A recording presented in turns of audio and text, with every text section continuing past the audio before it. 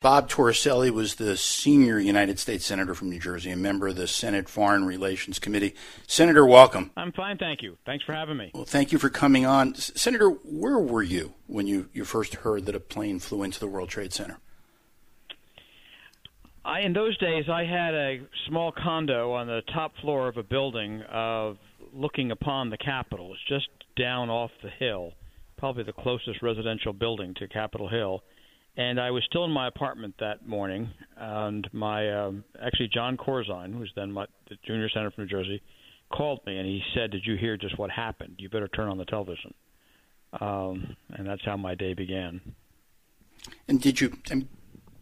At what point did you realize that this was more than just a plane going into the Trade Center? Actually, almost immediately. The Congress was still open. My former wife was working at the Democratic National Committee, and my staff had already come to work. And the minute I saw that picture, and actually my recollection is the Today Show was saying that a small plane had hit the World Trade Center as if it had been an accident. And the minute I saw that picture, I thought, that's no accident. That's a terrorist attack. I called my office, and I said, get everybody out. And I called my former wife, the DNC. She said, the guards are saying it's fine. And I said, no, it's not. Start walking away from the Capitol as fast as you can. At that point, I had a balcony on my condo, and I went out there, and I saw these two Army helicopters land, and they took the House and Senate leadership away from the Capitol. So a select few got information very fast. The rest of the Congress did not. The Capitol was not fully put on alert and not evacuated for a period of time. But they got Senators Daschle and Lott, and they got the Speaker out of there immediately. And later it became obviously much bigger, the Pentagon, and then what happened in Shanksville. I actually I could hear from my apartment the Pentagon, the explosion at the Pentagon, and shortly thereafter heard fighter planes overhead.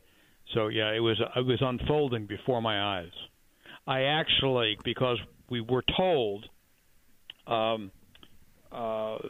The Capitol Police were telling us that they were still an unaccounted for plane, which of course is the plane we now know crashed in Pennsylvania, and the authorities had a pretty good idea that plane was probably headed for either the White House or the Capitol.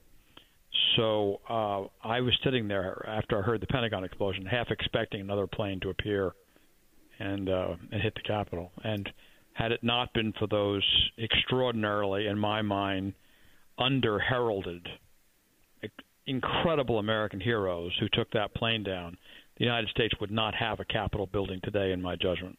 You had to be worried about your own mortality at that moment. You know, in retrospect, it didn't occur to me that had that plane come to hit the Capitol, it may not have hit the Capitol. It could have come a quarter of a mile short and hit where I was standing. I think more significantly is, as I've been thinking about that day, most events in history unfold rather slowly, and you don't understand the significance of them for a period of time. World War I, the country kind of slipped into, the Depression, the Cold War evolved over time. Really only the attack on Pearl Harbor and 9/11 did you know from that moment something significant had happened, and the future wasn't going to be the same as the past. They were singular events in that dimension. And I'm speaking with former U.S. Senator Bob Torricelli. Senator, I'll read to you what you said that day. You said it is not an overstatement to declare that this was an act of war against the United States, and it is insufficient that those responsible are simply apprehended. As you have a chance now, 20 years later, to look on that, has the United States adequately fulfilled that commitment that you made? You know, David, I think about it so much, and I talked to some of the families who had lost loved ones in the last couple of days who've called and talked to me about those days. I have mixed feelings about it. I think, as usual, the United States military responded brilliantly in overtaking the Taliban and al-Qaeda. It was an extraordinary response of which we should all be enormously proud. Obviously, the first responders, the sacrifices of them was a whole other dimension of national sacrifice and achievement. But I don't, frankly, feel good about everything in retrospect.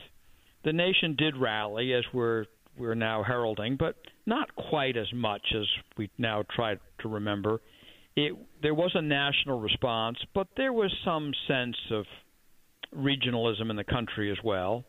Everybody voted for the relief, but I can't tell you that within the Congress there weren't elements that thought it was a national tragedy but needed more of a regional response. And I was disappointed at that.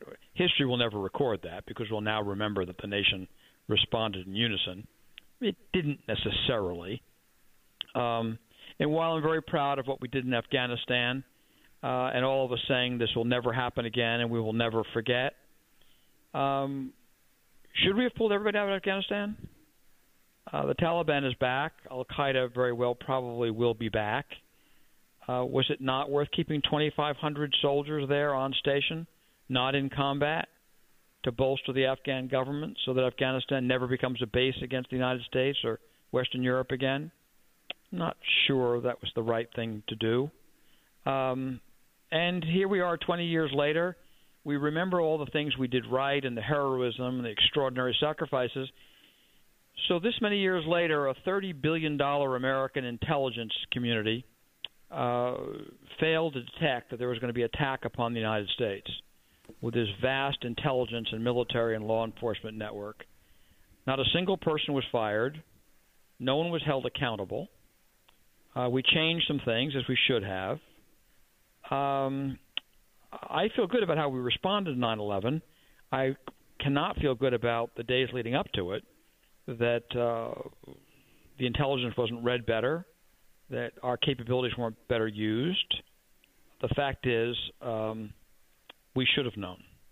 And Senator, my recollection is you were among the very first, if not the first, to call for a board of inquiry into intelligence failures that led to those attacks. Are you 20 years later? Do you still worry that those same intelligence failures could happen again?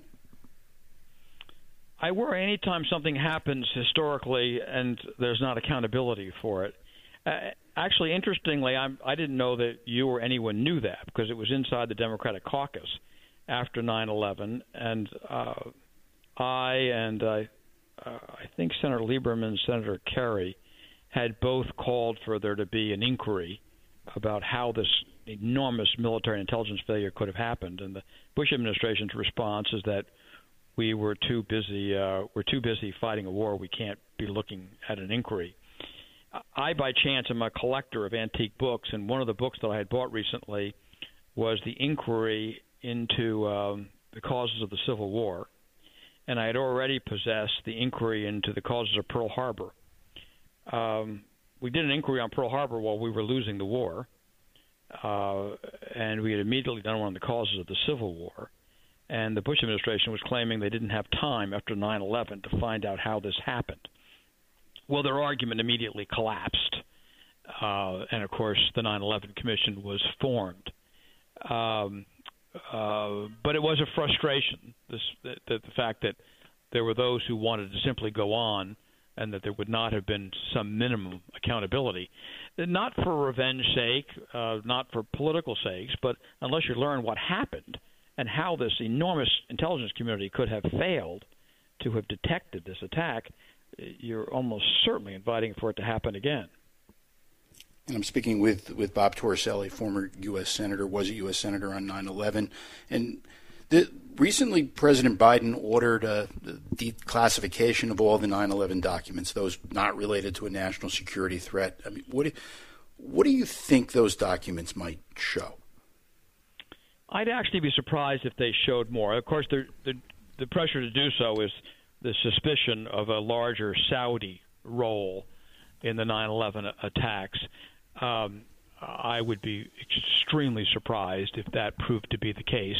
Nevertheless, the families want to know, and they have a right to know, and the documents should be declassified. And you were, I mean, as I recall it, I mean, you were a fervent advocate for the families, many of whom lived in New Jersey. They came to see you and asked you to become involved. Does it seem a little remarkable that 20 years later Congress is still debating whether to make the Victims' Compensation Fund permanent? Well, that in itself is a disappointment, but I have to say that in the 20 years I spent in the United States Congress, the working with those families and getting the compensation relief, I consider one of the singular moments of my own life. At the time, Senator Moynihan of New York had retired, and Senator Schumer was new to the Congress, so New York did not have a representative, nor did Connecticut, on the Senate Finance Committee. I was the only one. So a great deal of that fell on me, not simply the compensation for the victims, but just as significantly the Liberty bonds to rebuild Lower Manhattan, which is why I have some recollection of where I had resistance from all those who would now claim that they were in solidarity with New York and New Jersey. They were not all. Right. The most significant thing for the families was not only getting them the relief, where I think there was broad support, but it was making sure that relief was not heavily taxed, to give the people money to support their families and educate their children, and then have it 40% of it disappear in taxation was outrageous. And having exempted much of it from taxation, I consider something I'm enormously proud of. And justifiably so. Senator Bob Torricelli, thank you for joining me today. Thanks for having me, David. On a very solemn day. And